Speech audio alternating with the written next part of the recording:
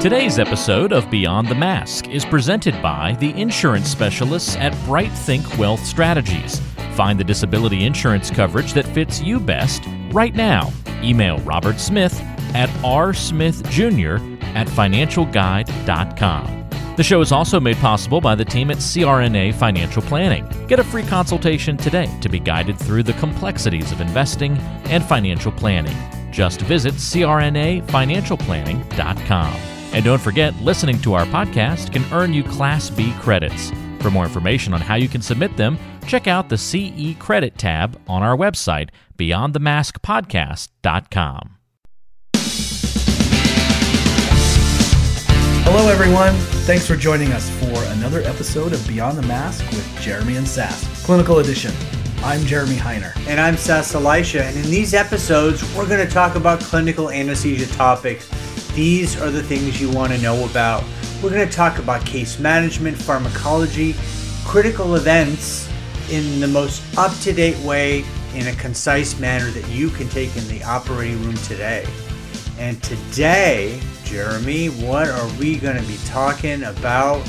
We are going to be talking about some airway stuff. Oh, your favorite. Yeah, it is my favorite. Specifically, we're going to be talking about point-of-care ultrasound, POCUS, of the cricothyroid membrane. Oh yeah, let's get excited about that. So we know your time's important. Let's get right to it. Take some deep breaths. It's go time. We know CRNAs are busy with limited time. That's why we want to bring you clinical updates and reviews that are pertinent to your anesthesia practice.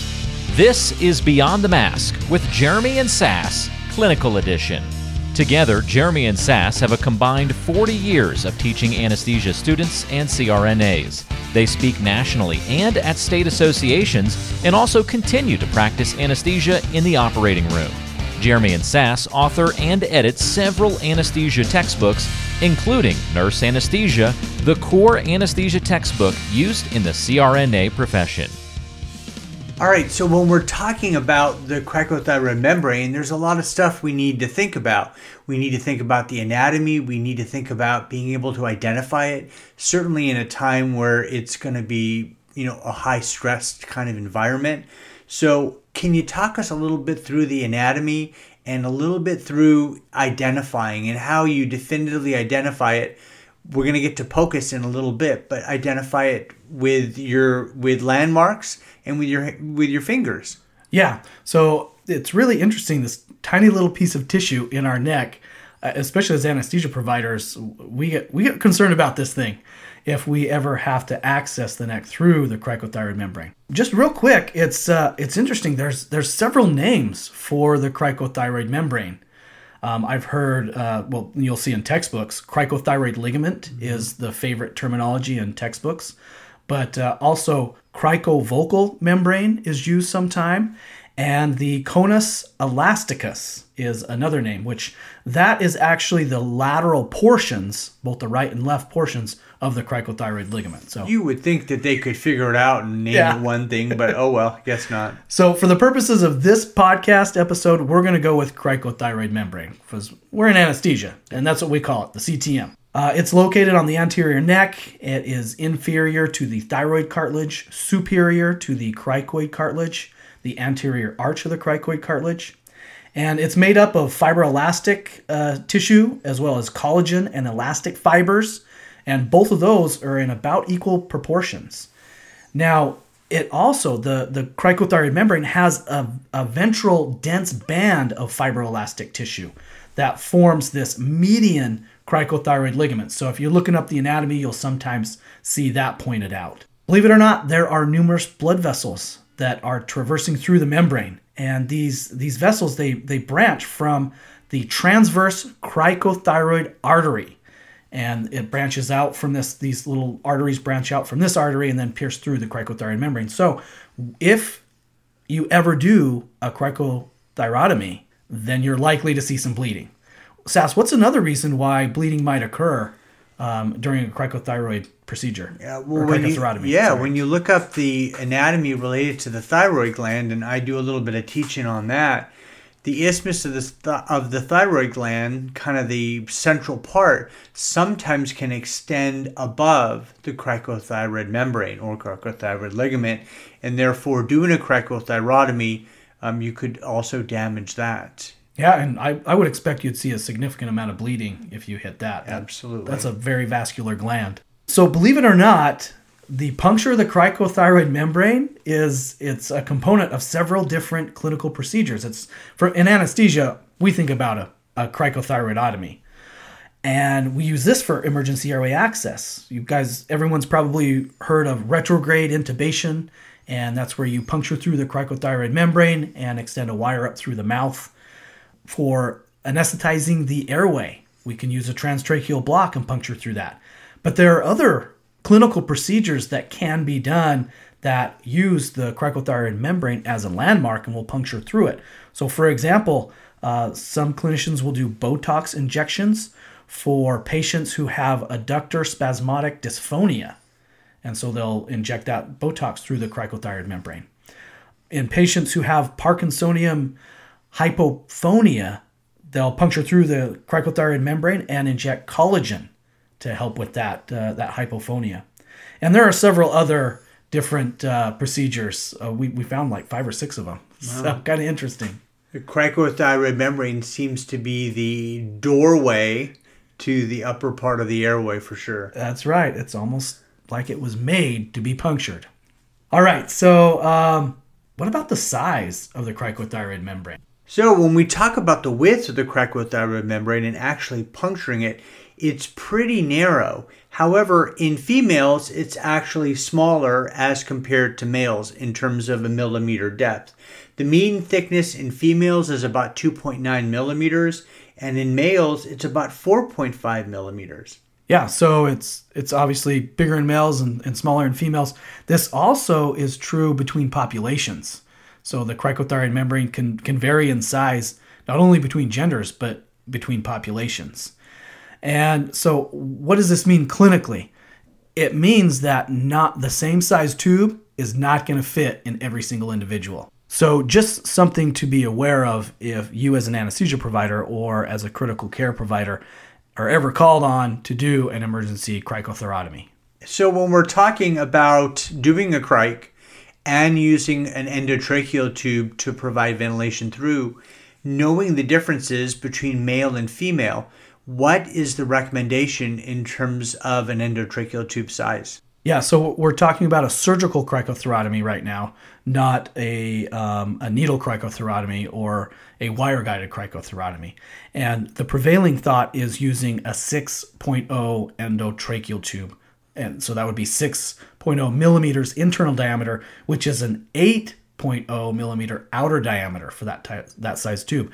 That size tube may not fit through a female, a small male, or somebody in another population in another country. So it is important to assess the neck in terms of, is this a large person or a small person? Large person, you're probably going to be fine. Smaller, you may have to go with a lower size tube like a 5.0 endotracheal tube. Now, it's going to be absolutely imperative that you are able to find the cricothyroid membrane. And again, as we talked about, you're going to be doing this when the patient's desaturating or under, and you're being under a lot of stress, patient's hypoxic, hopefully for not a longer period of time. But finding that landmark is going to be absolutely essential. So can you talk us through finding the membrane and what's the most efficacious way to do that? Yeah. Absolutely. There are essentially 2 ways to find the cricothyroid membrane. And you're spot on. This is the most important part of a cricothyrotomy procedure, knowing exactly where you're going to puncture or cut the neck. And so the 2 ways to find the cricothyrotomy, the cricothyroid membrane are palpation and ultrasound. So let's talk about palpation first. The primary way that this has been taught over the years is starting up at the thyroid prominence, also known as the Adam's apple, and palpate this specific landmark first of the thyroid cartilage, and then move in a caudal downward direction to the next solid bump, which would be the cricoid cartilage. That groove in between those two hard cartilages between the thyroid cartilage and the cricoid cartilage, that's the cricothyroid membrane. Now, realizing the Adam's apple or the thyroid prominence is not as prominent in females, so sometimes that can be a little bit challenging identifying that. I teach it that way, as you just described. But as we were just talking offline, you were talking about the prominence of the thyroid cartilage or the Adam's apple. If you move your way up, we know above we have the hyoid bone, and the membrane between that is the thyrohyoid membrane. It seems to be, in terms of palpation, much thinner.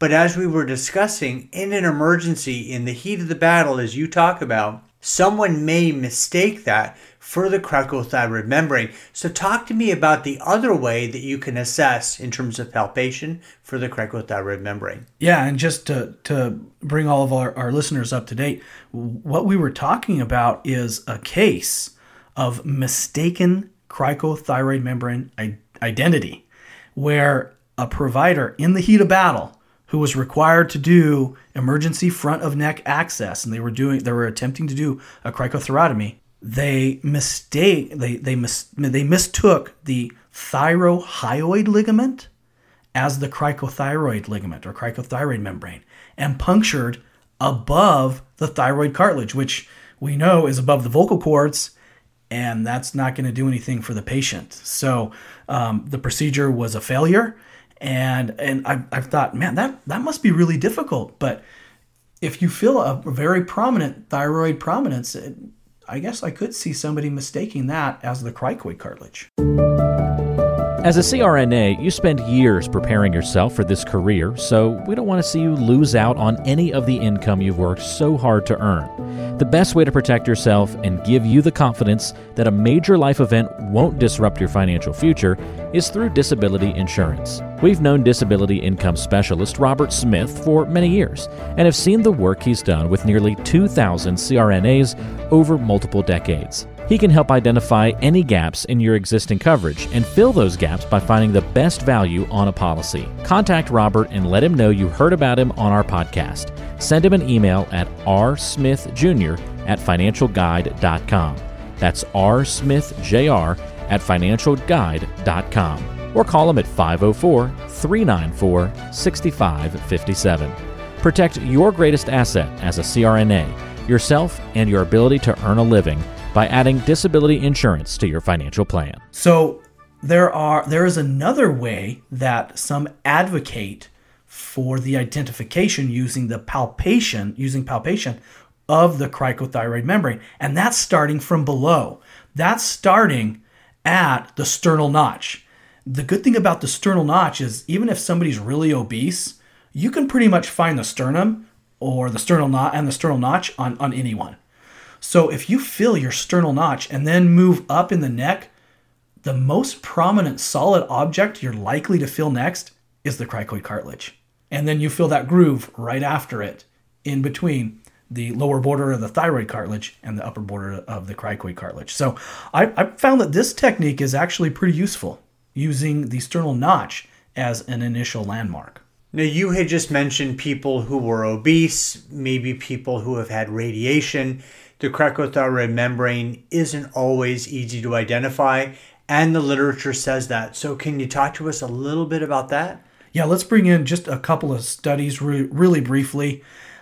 If you look at the literature in terms of location of the cricothyroid membrane, there is a significant amount that talks about using ultrasound, point-of-care ultrasound, POCUS, to identify the cricothyroid membrane. And studies in obese populations, in populations that have neck pathology, are really favorable and show anywhere from an 85 to 100% accuracy using POCUS to identify the cricothyroid membrane.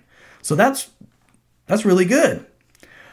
Now, studies in lean patients without any pathology of the neck, where it's easy to see the landmarks, really what they show is either an insignificant difference or they show less of a difference between using palpation versus ultrasound. So I guess that in somebody who's really easy to see the landmarks, you don't necessarily need ultrasound. But in the obese population, people with pathology, let's go for the ultrasound. So let me just talk about 2 quick studies here.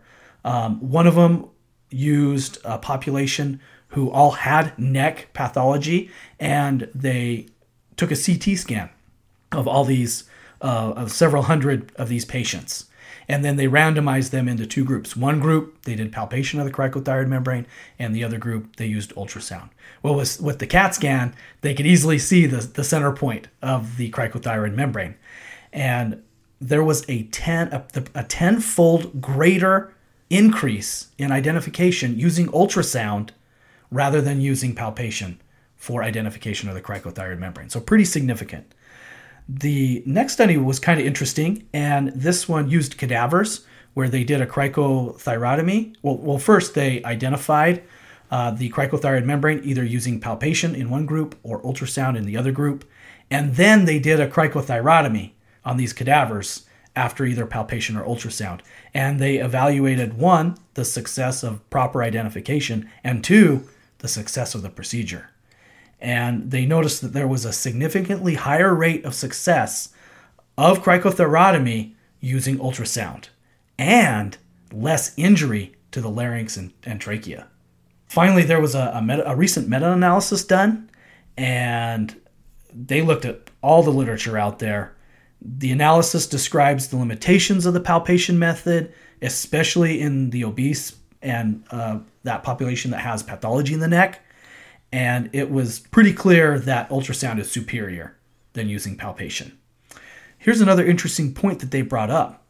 When you mark the neck initially, and what they do when you're using ultrasound, it's recommended to mark the neck before you do anesthesia induction. And what they found was if you mark the neck of when the patient is in the neutral position, as soon as you extend their neck to do the procedure, the marking moved, the skin moved away from the actual membrane, the cricothyroid membrane. So what they recommend is hyperextend or extend the neck, have the patient extend that neck, and then find the cricothyroid membrane using the ultrasound and mark it when the patient has their neck extended. All right, now let's talk about ultrasound and the procedure in order to identify the cricothyroid membrane. So you're an expert at using ultrasound. So there are 2 ways: the string of pearls way, or look, where the ultrasound guided view is longitudinal, or the transverse view, where you're looking at the thyroid air cricoid airline, which is also called TACA. So can you talk us through TACA? Can you talk us through these 2 techniques? I don't know why I want some tacos now. I don't know why. Let's talk about these 2 point-of-care ultrasound techniques for identification of the cricothyroid membrane. Now, when we're using these ultrasound techniques, the patient should be laying supine, and the operator should be standing on the patient's right side, facing the patient with the ultrasound screen on the left of the patient. And this is assuming that you're right-hand dominant. We use a linear high-frequency transducer for both of these procedures. And let's start out with the TACA technique first. So again, this is the identification of the thyroid cartilage, the airline under that, the cricoid cartilage, and the airline under that. So we are holding the probe in a transverse position. So step 1 is the transducer. It's placed over the neck in this transverse or lateral plane, and we're attempting to identify, we put it down where we think the thyroid cartilage is located. And what we'll see when we do locate that is a triangular shape, a triangular hypoechoic shape of the thyroid cartilage. Now, the transducer is the long part of the transducer makes a T with the trachea. So we're going to move that transducer down in step 2. So we're moving caudally until we see the airline, the first A. So we have thyroid cartilage for T, first airline as the first A.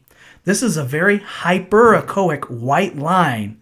And what this is, it's the tissue air border under the cartilages of the airway.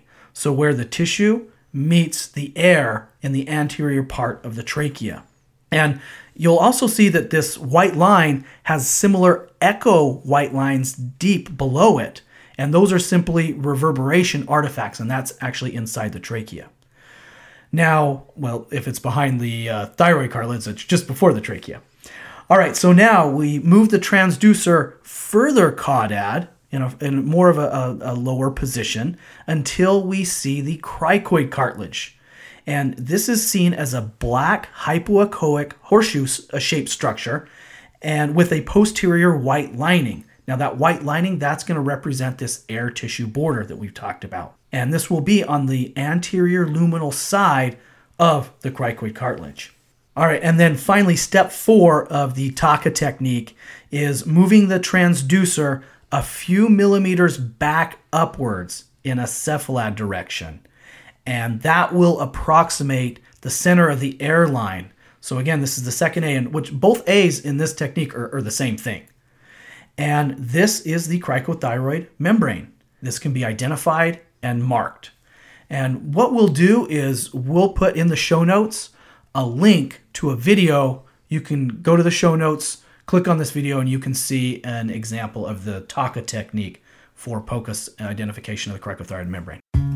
Today's show is brought to you by the folks at CRNA Financial Planning, an independent consulting firm that offers financial planning services exclusively to CRNAs and their families.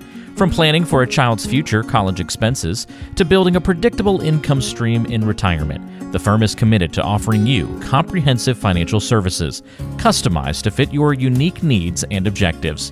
If you have questions about your financial future, get them answered. Call the team at 855-304-3748. That's 855-304-3748. Or go online to crnafinancialplanning.com. So, Jeremy, a lot of people, POCUS is newer, certainly in anesthesia.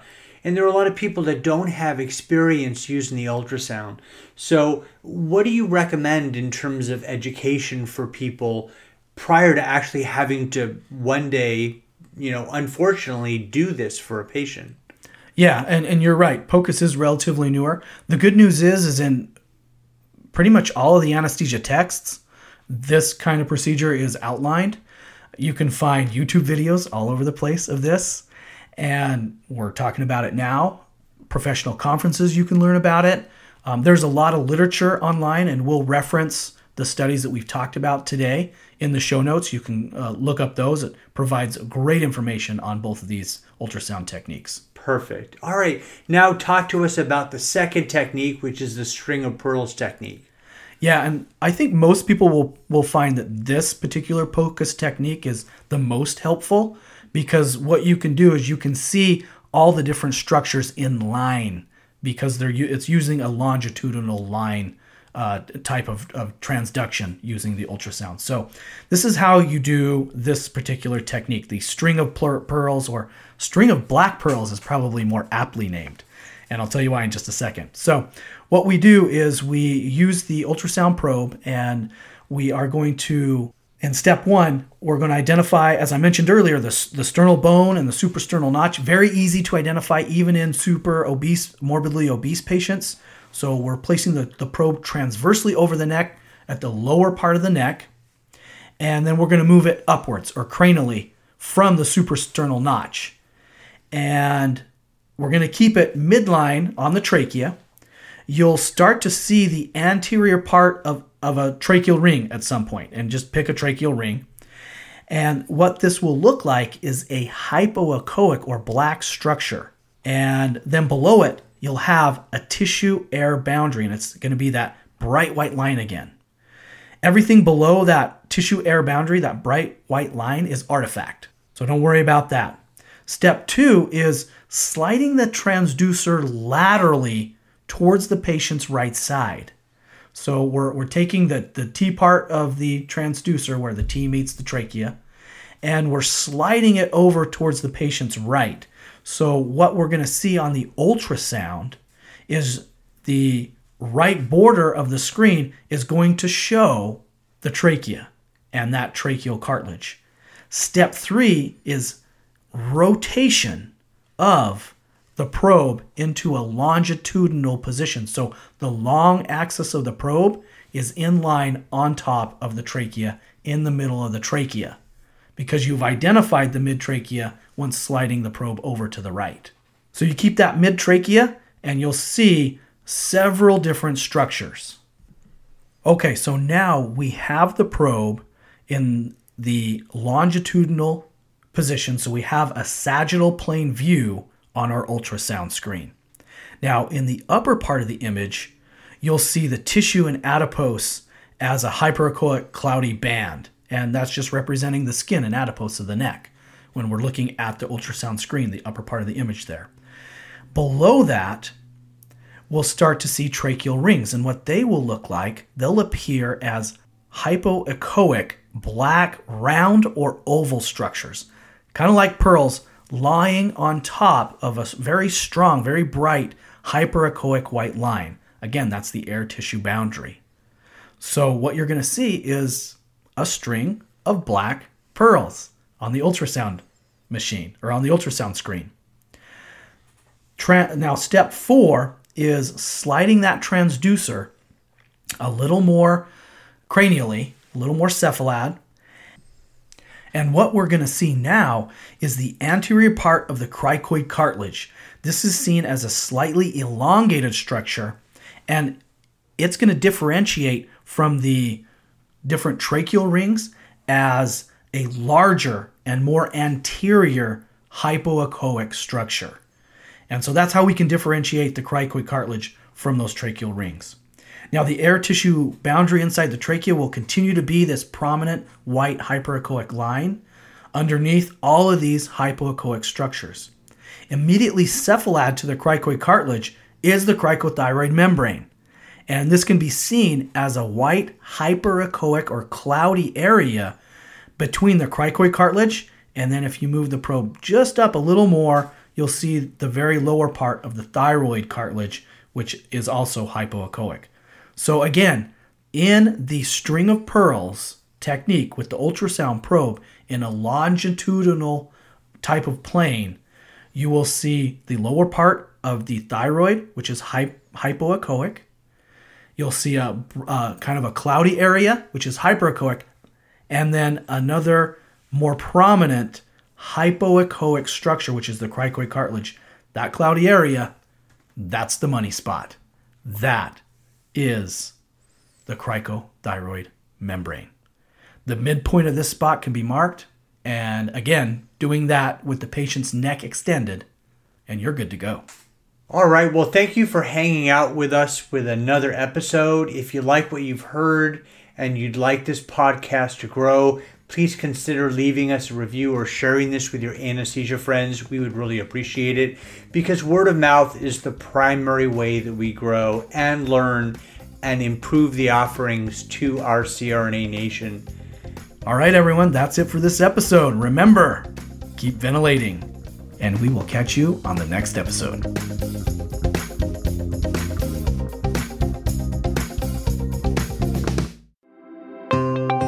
Have you thought about what would happen if you weren't able to work for 2 or 3 years? You know, on average, 25% of people will file a disability claim, and most of us aren't prepared for that loss of income.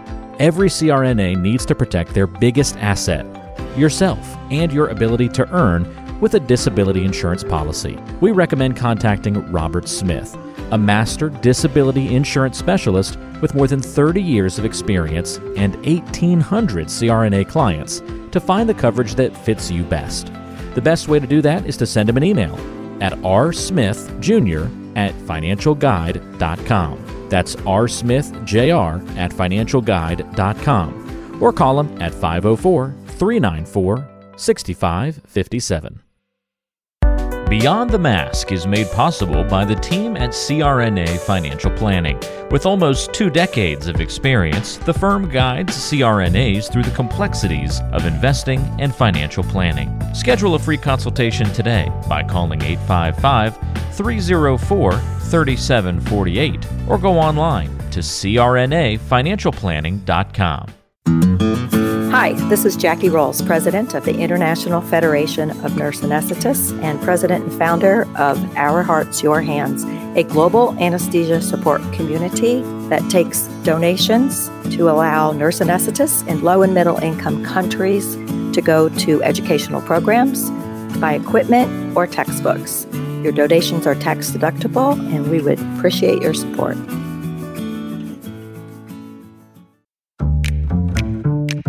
Be sure to subscribe to the show on Apple Podcasts, Google Podcasts, Spotify, Stitcher, and anywhere you like to listen to shows. Also be sure to check out BeyondTheMaskPodcast.com. Each episode is posted there with a corresponding blog post, and we timestamp important parts of the episode to help you quickly get to the content you're looking for. Also check out the special series section on the site. You can follow along and catch up on the CRNA History Series, episodes specifically about political conversations in the industry, or try the CRNA Personal Finance Series. It's all on BeyondTheMaskPodcast.com. And if you have a question for the show or want to be a guest, or even suggest a particular topic, fill out the contact form on the site or send an email directly to us at info@BeyondTheMaskPodcast.com. And lastly, let's take the conversation social. Check out our Beyond the Mask Podcast Facebook page and Facebook group. Jeremy and Sass expressly disclaim any liability in connection with the use of this presentation or its contents by any third party.